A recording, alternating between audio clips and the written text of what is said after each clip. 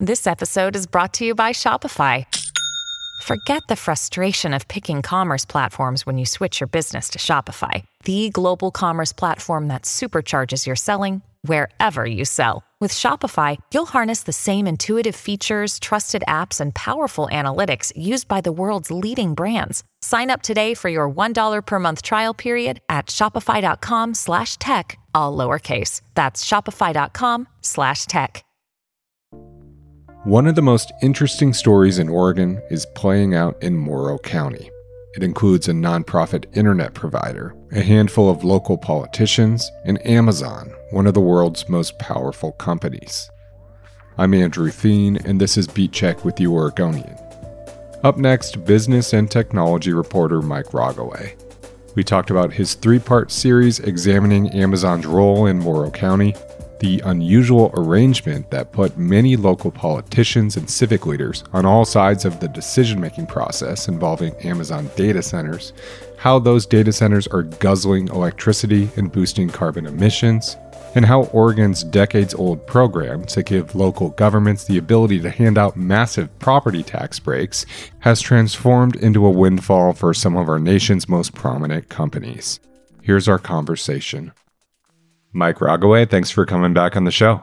Very glad to be here, Andrew. So, Mike, we've talked about data centers on this podcast and in real life in the before times, but I've never seen you go as deep, or maybe you have, but as you have recently into the specific situation out in Morrow County. So, what led you down the path of going on such a lengthy, interesting analysis of the situation out in Morrow County? Well, data centers have been a big industry in Oregon since Google opened its first corporate data center in the Dalles in 2006. And then Facebook followed a few years later by opening its first data center in Prineville. And a couple of years after that, Amazon opened in Morrow County, and then Umatilla after that. Apple also has a large facility in Prineville. What started us on this particular look was two things. Number one, Amazon's footprint in Morrow County is really huge. They got, 4 large data centers there, several $1 billion investment, and tax breaks worth close to $50 million a year. It's a county of 12,000 handing out tax breaks, of close to $50 million, as I say. It's an enormous sum of giveaways from a fairly small community. We were particularly interested in the relationship between Amazon and some of those people giving it the tax breaks. And what stood out to us was that Amazon contracts with a small fiber company there called WindWave to get fiber for its data centers. And WindWave, it turns out, is owned by 4 of the people who were involved in selling Amazon its land in Morrow County and giving it its tax breaks. And so the stories that we've been running over the past week or so have looked in detail at that relationship and how that came to be. And it's pretty unusual. It's a tale. And Andrew, if you want, I'll take us back in time and tell it. Take me on this interesting tale. All right. Well, of how you found out about WindWave, I guess. Is that the interesting piece, or is it all interesting? Well, it's how I found about it was just talking to people in the community. But it's a story of how WindWave came to be and its relationship with Amazon that kind of was what really stood out in this episode. And so you got to take us back to around the turn of the century when the internet was still a little bit of a novelty, particularly in rural Oregon, where it just flat out wasn't available. And So some of the civic boosters there took it upon themselves to run their own fiber out to Boardman in Morrow County and hook up hospital, healthcare facilities, schools, library, government offices, things like that. And once they got the fiber there, we're talking .com era, 2000 to 2004, that period of time, businesses wanted access to that too. It made sense because everyone wanted to be online, and it was hard to get in rural Oregon. It still is in some places to get a fast internet connection. So this nonprofit they formed, Inland Development Corp, began hooking up businesses, and they realized that you can't really run a for-profit business in a nonprofit, the missions are at odds, and there are rules around that. So they set up a subsidiary, a for-profit subsidiary, Windwave Communications, and it began, selling fiber to these small businesses. Well, come around 2011, Amazon came to town and began building these huge data centers, and it needed fiber just like everyone else. And so they contracted with this Windwave, and Windwave's revenues started growing rapidly. Now, come around 2016, Inland, now this is the nonprofit, it's a little complicated, so stop me if I get confusing, but the nonprofit decided, I'm with you. We need to be out of this business. We're not a for-profit organization. There's business pressures and things. We've got to sell this business. And so instead of selling a business the way you usually do, is put it on the market, find a broker perhaps, something like that to see if there's interest, Inland decided to sell it to two of its own board members, to the director of the port, which had sold Amazon its land and voted on its tax breaks, and to a county commissioner who had also served on the port and voted on the land sales and tax breaks. In fact, this fellow, Don Russell, he's a county commissioner now, is in charge of the enterprise zone program that gives out the tax breaks. Now, I should also say the two board members on Inland, the nonprofit, that decided to sell, they're also on the port commission that had approved the tax breaks and sold Amazon its land. So essentially, they're selling it. Inland is selling it to people they already know and know well. And to come up with a price, they hired a Portland firm called Cogents to say, okay, how much is it worth? If you put something on the market, you might, get a market price for it. Right. But here, this valuation firm said, oh, we'll come up with a price for you. And there were a number of features in that sale price that were unusual. Windwave's revenue was growing rapidly. It was coincident with Amazon's growth. We don't know for sure that Amazon was driving that growth because that's not, their customers aren't disclosed. But they said that the revenue growth in 2016 was an aberration, that it shouldn't be counted. They should instead look at past revenue to determine the price. Okay. Through documents we were able to see, we saw it wasn't an aberration. In fact, revenues grew even faster the following year in 2017. The nonprofit Inland said it couldn't be tied to Windwave because it was too risky, so they had to sell it. But they loaned Windwave money as part of the deal, so they were continued to tied to it. Yeah.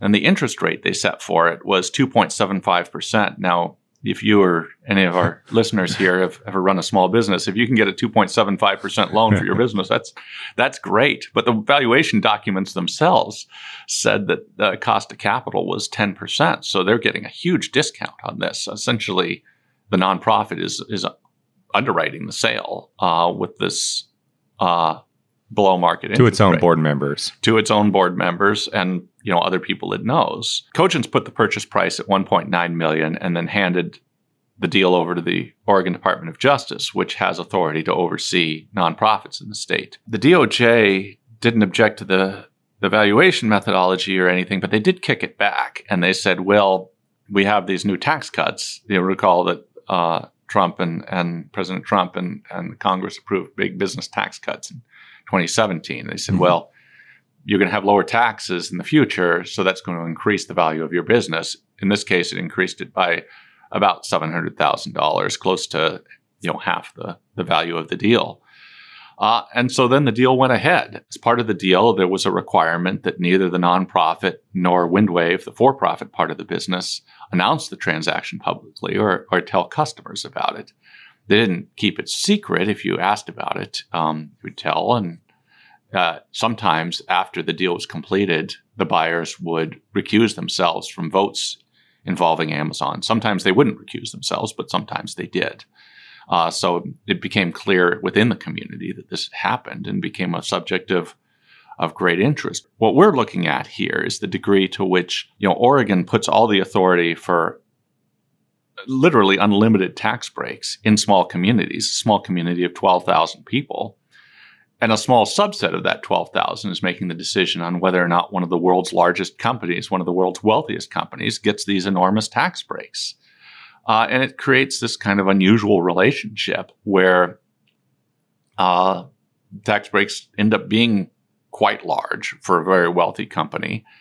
And the people who benefit from Amazon's presence are some of the same people who awarded those tax breaks and sold the land.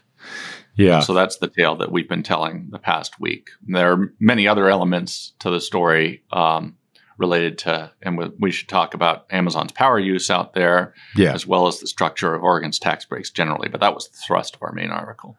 No, and it's a fascinating tale because we're so, my brain when I think of the enterprise zones and the tax breaks and whether, there's any number of basically property tax abatements that allow these big companies to, to save some cash on either buildings or materials or what have you. I've kind of always thought of the other piece of your beat out in the Silicon Forest, whether it's Genentech, one of the big medical companies out there, or Intel, but it's more than that, and it's all these data centers and all these major employers, and some of the biggest corporations in the country working in these small counties. The Oregon Secretary of State conducted an audit of our tax break program in 2016, and one of the things they looked at the time was how much Oregon gives away per job. And what they found at the time was these what they call long-term rural enterprise zone programs. They go for up to 15 years. Yeah. They're what data centers get. They're typically provide much more value to the companies than other kinds of tax breaks that we give on a per-job basis. Data centers don't employ very many people on an aggregate basis. The computers do all the work. You have some technicians in there, a whole bunch of security guards. Mm-hmm. If you ever approach one of these data centers, you will see Jeep approach you rather rapidly because they're very, very concerned about who might be visiting. But just to give you some numbers, the 2016 audit found that our standard Oregon enterprise zone tax break provides about $4,200 in property tax savings to a company for each job it creates. It found long-term enterprise zone tax breaks, this was in 2016, provide about $55,000 in tax breaks per job. In Morrow County, the number is much, much higher than that. Amazon is getting more than $94,000 in tax savings for every job it creates. So it's a very large giveaway relative to other Oregon tax incentives. Now, it's not to say that these data centers don't have real economic impact. They really do, particularly in a small community. It's a big impact. The critics of these deals say it isn't a question of whether or not the data centers are providing value in the community. It's a question of whether or not they could be providing more value, and maybe a lot more value, if they were paying closer to the standard share of taxation.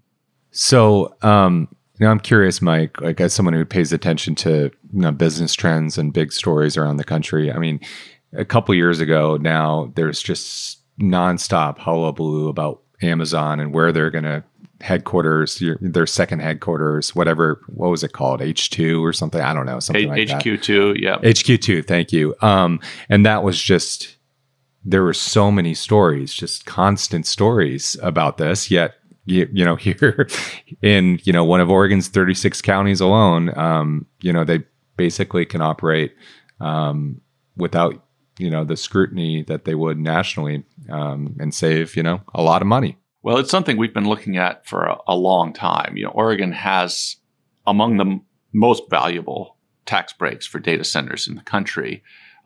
Famously, several years ago, a data center that set up operations in Hillsboro said that the tax breaks are so good that if electricity were free in California, it would still be cheaper to operate in Oregon.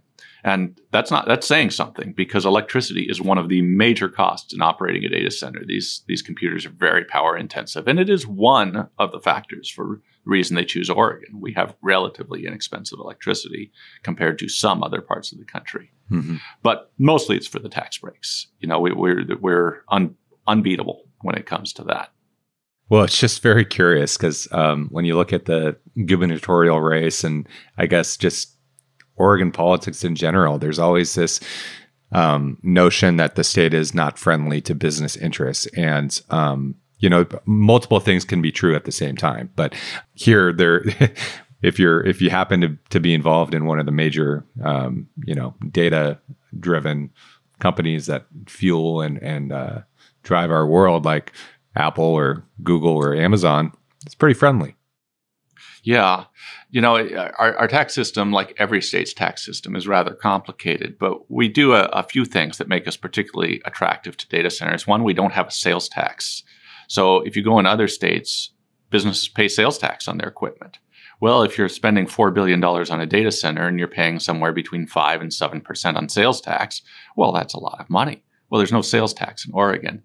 And like most states, we charge property tax on the real property inside a building. It's not just the building and the land. We also charge businesses, like most states do, taxation on the equipment that they have in there. Well, again, if you spend $4 billion, that's a lot of money. But Oregon will wipe out much of that by giving local jurisdictions the ability to forgive those tax breaks. That property tax. And so it's become a very attractive industry. And it has made a big difference in a few of Oregon's rural counties. Data centers have large presences in Umatilla, Morrow, Crook, and Wasco counties, but no presence of any economic significance in any other county. So it's really just concentrated in the counties that offer the best deals, essentially. As critics say, it's kind of a race to the bottom. Whoever will give away the most gets this because the counties are competing against one another. So counties have talked about, and tax reformers have talked about, could there be some kind of guardrails on the program, some kind of limits on how big the tax breaks could be? Could you tie them to the number of jobs that are created? I think one thing that I hear over and over again in Morrow County is, well, could the state provide some expertise? Mm-hmm. If you're a county of 12,000 people negotiating with $1 trillion business, there's an asymmetry there. Amazon can afford to hire a legal team and site selection experts that can help it negotiate the best possible deal.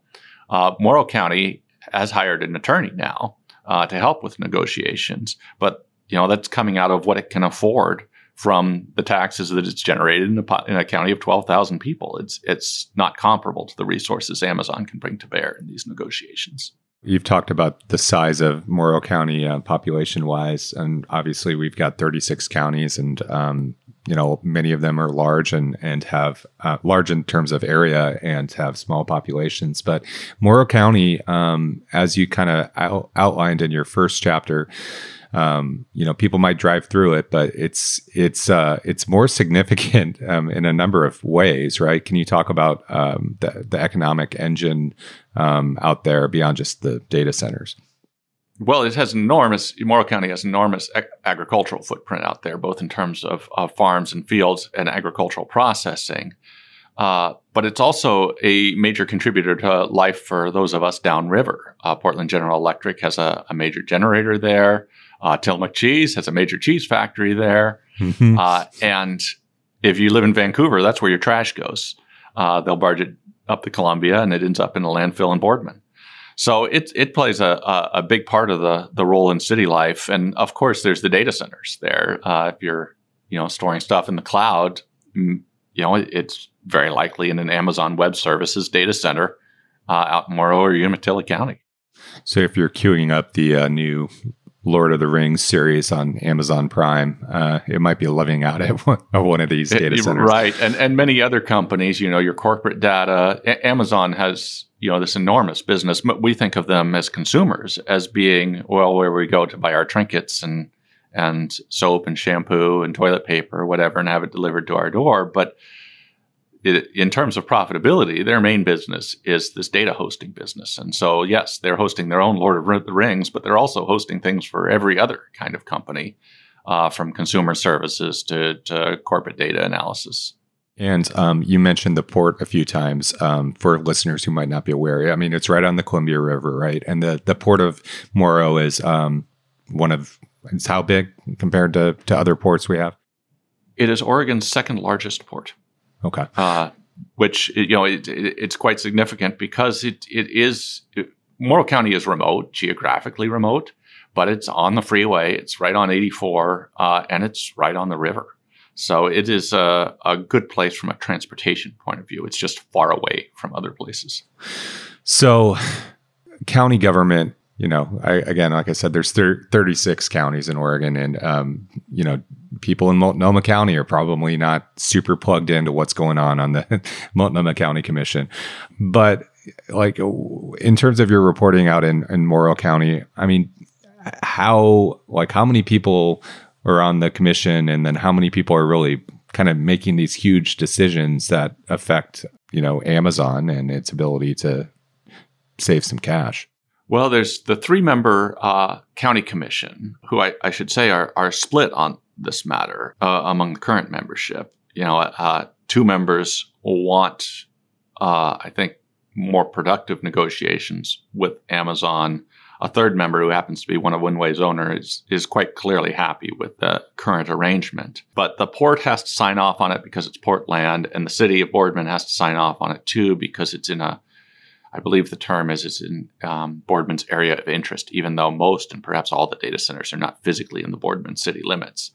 And so it creates, within the county, there is sparring over who gets what part of the fees that Amazon pays. In exchange for the tax breaks Amazon gets, it pays some fees in lieu of into this enterprise zone fund, and it gets redistributed. Amazon is currently seeking a new package of tax breaks for 5 new data centers valued at about $12 billion. $1 billion for every 1,000 people in Morrow County. Wow. In terms of the investment. And in conjunction with that, there's discussion in the county and the city over how that should be distributed. Should this be another enterprise zone program? Should it be that Oregon has another package of tax breaks, a strategic investment program?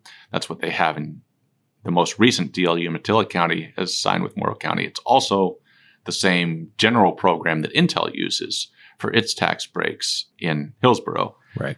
So depending on what program they go with, it's going to affect how the money is allocated.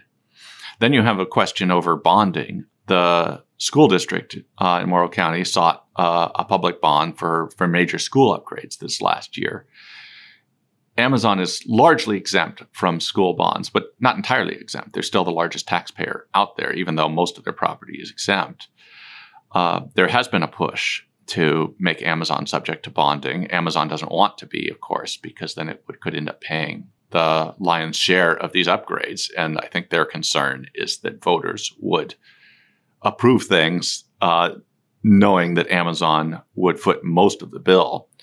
Of course, when you're dealing with a property tax base of 12,000 residents, even if Amazon pays most of it, I think it's not likely that residents would say, well, let's build something like a football stadium or something like that, because the cost for them, for the residents would be quite high. So before we get and we talk a little bit about some of the carbon emissions and other factors you've reported on, I'm just like, is this a model that companies can use in other, you mentioned a handful of counties that are already kind of in the same boat, maybe not the same degree as Morrow County, but does this look like a model that big corporations could use in, small counties in Oregon where, you've got these volunteer politicians who, have a lot of sway and, maybe people aren't paying attention because they have other things to do and it's not top of their mind in terms of, county governance and what it means for their daily lives. Is this a one-off, I guess, or could be a model for other counties, for major companies? Well, in terms of the overlapping, interests that we have, where the fiber provider is owned by the same people giving the tax breaks, yeah. I would say that's unusual. I'm not aware of a similar interest in other counties, but certainly the data centers quite openly play one county off against one another. Facebook did it in Prineville. They said, well, maybe we'll go to Enterprise if we don't get the deal we like. Both supporters and critics of the existing deals in Morrow County say that Amazon was quite clear that, well, any given data center, they'll move next door to Umatilla County if they don't get the tax deal they like out of Morrow County. So it does create this race to the bottom effect. And there is some evidence that some counties have been far more successful than others in negotiating these deals. And some counties have gotten a lot better at it as time went on. Now, Wasco County's giveaways to Google, which built Oregon's first large data centers in 2006, their current tax deal is much more lucrative for the county. Off the top of my head, I'm going to say that if Google proceeds and builds more data centers there, the new ones would pay something like half of their property taxes, and they were paying a small fraction of that under prior deals. So I would say counties... We talked about that on a previous episode, yes. Up in the Dalles. Yes. So the Dalles, Wasco County, they have gotten savvier about the negotiations for sure. And they may also recognize they have some more leverage. It makes sense for Google to concentrate or Amazon or Facebook to concentrate in one location rather than spread them out all over. So once they've started down that road, you can ask for more. I think there is some evidence that some counties have not done as well as others in negotiating that. Okay. Well, like I said, you looked at how energy use in Morrow County is fueling carbon emissions.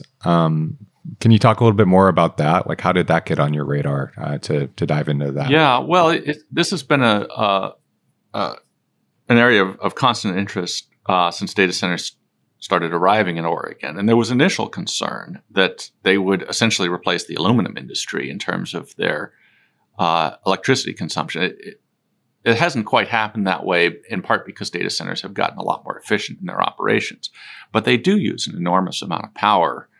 I think the increase in industrial power among Umatilla Electric, which serves Umatilla and Morrow counties where Amazon operates. Since Amazon arrived, the increase in power consumed is about the equivalent to the annual power use of 200,000 people. So they're big energy consumers for sure. In terms of their carbon emissions, we often think of clean hydropower. And in fact, that's one of the things Google enjoys along the Columbia River in the Dalles. Umatilla Electric is a small cooperative. They get a small allocation from the Bonneville Power Administration of hydropower. So when Amazon arrived and the power demands went way up, they quickly exhausted that allocation. So now they have to buy power on the open market. So the carbon emissions per megawatt hour that Umatilla Electric generates now is up 540%, I believe, since Amazon arrived. So it's just a huge leap in carbon emissions. And critics look at Oregon state policy and they say, well, we've just passed the state legislation designed to encourage clean energy, move to clean power. But on the other hand, we're giving out these huge tax breaks worth tens of millions or hundreds of millions of dollars a year in aggregate to data centers, which are major carbon contributors. Now, it should be said that some companies like Apple and Facebook have made investments in Oregon toward clean energy. Amazon is also committed to clean energy, but it's not really clear how they intend to achieve that, and they won't tell us. There's no evidence that they're pursuing clean energy projects in Oregon, for example. Yeah. Thank you for mentioning, what Amazon has told you.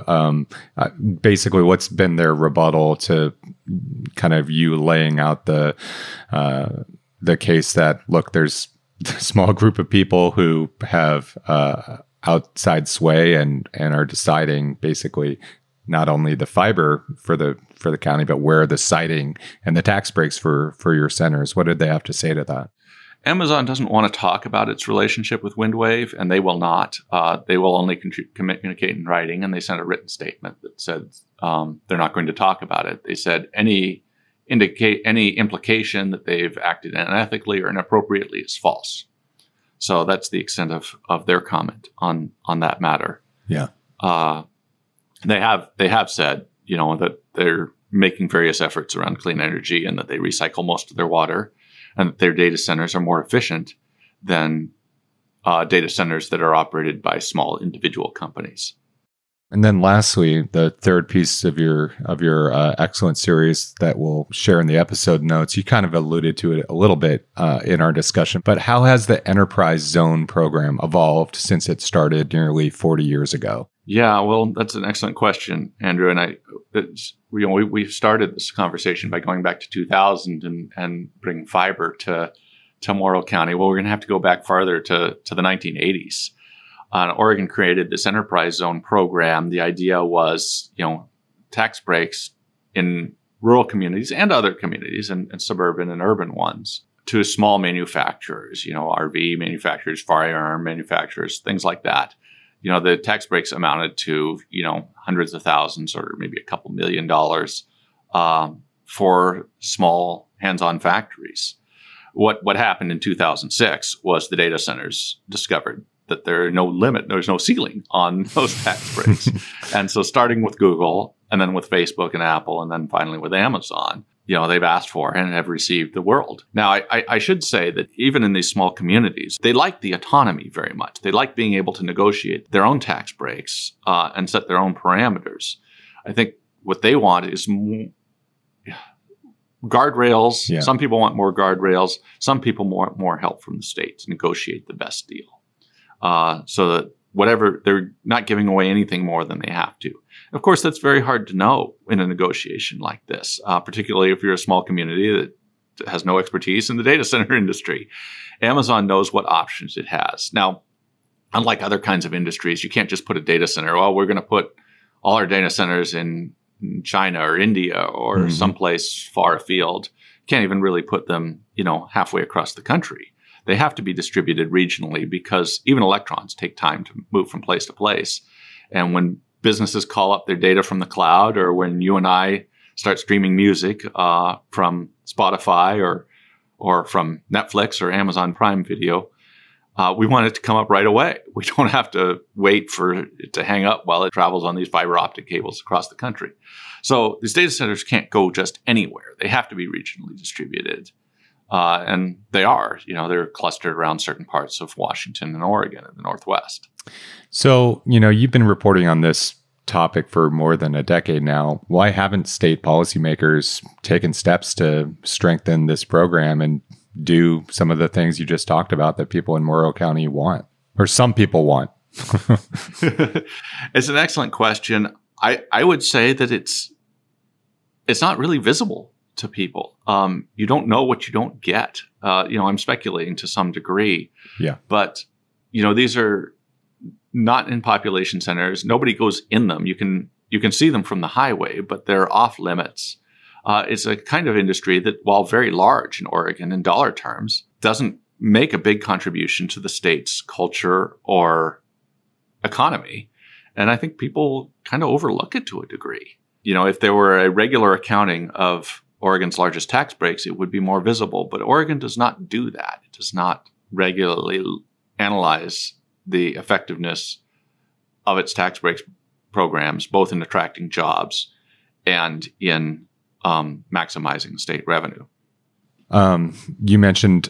And local revenue. Yeah. You mentioned earlier, Mike, that you've kind of alluded to people, it's not just that everyone's going along with this. I mean, there are people frustrated in Morrow County. Can you just talk about what you've heard, both that led to your reporting and then since your stories have dropped, just from people in the community out there? I think there's a lot of division in the small community, and it's the kind of conflict you have in any small community. If you've covered small town politics, and most reporters have at some point or another, it can sometimes get kind of nasty just because the personal relationships are so close and so intimate. It's your neighbors, and it's not some guy across town. It's, by definition, in a small community, it's somebody you see more or less every day. And it gets personal in a hurry. And so I think there's been a degree of resentment about these deals since they started to become more common knowledge over the last couple of years, both the size of the tax deals and the fact that certain people stand to benefit disproportionately from them. But people are really reluctant to talk about it publicly because they're concerned the people in power are going to cause problems for them in terms of their own land, in terms of their own businesses, if they rock the boat. So people have been reluctant to talk about it. There is a real split in the community there around a number of issues, and I would say this has just been amplified by Amazon's presence. This is what happens when you take $1 trillion company and put them in a community of 12,000 people. It just amplifies the issues that are already there. And before I let you go, the previous episode was our friend and colleague Ted Sickinger talking about Portland General Electric and kind of wind farms and in rural Oregon or not in the Willamette Valley. And I'm just curious, Mike, you're a great thinker. I always turn to you on issues like this. I mean, what is your stories and Ted's story say, if anything, about Oregon and how we view both industry and then places that maybe aren't along the I-5 corridor? I think one thing that's really profound is that small communities across Oregon and probably across the country are really scratching for the economic opportunities that are available to them. There are relatively few. Morrow County is a little bit of an exception. It has this very large port. It has a number of opportunities available to it. But other counties really are scratching. Crook County, where Prineville is, where Amazon and Facebook operate their data centers. The timber mills there have been in rapid decline for many years. Les Schwab moved its headquarters to Bend. You've got to kind of take what you can get. And I think small communities everywhere are really struggling. And what's available to them right now, what seems easiest at least, are wind farms, data centers, things like that are serving large markets elsewhere. It's not so different from natural resources economies historically. You have large industries that serve larger population centers. I think what's a little bit different in this case is that you're bringing in things that don't employ very many people relative to the scale of the operation. If you told somebody, well, we're going to invest $8 billion in your community and create 500 jobs, that's confounding. It's hard to picture, but it's because of these large cavernous data centers where very little happens inside them other than the consumption of electricity. Well, it's a fascinating series, and thanks as always for taking time to talk about it. Yeah, good to be with you, Andrew. Thanks for listening to Beat Check with the Oregonian. I shared links to Mike's 3 stories in the episode notes. If you like this show, give us a 5-star rating and review in Apple Podcasts. It really helps people find the show. And tell a friend. Help spread the word. The best way to support our journalism and work like Mike Rogaway's deep dive into Morrow County is with a subscription to Oregon Live. You can do that at OregonLive.com/pod support. Until next time.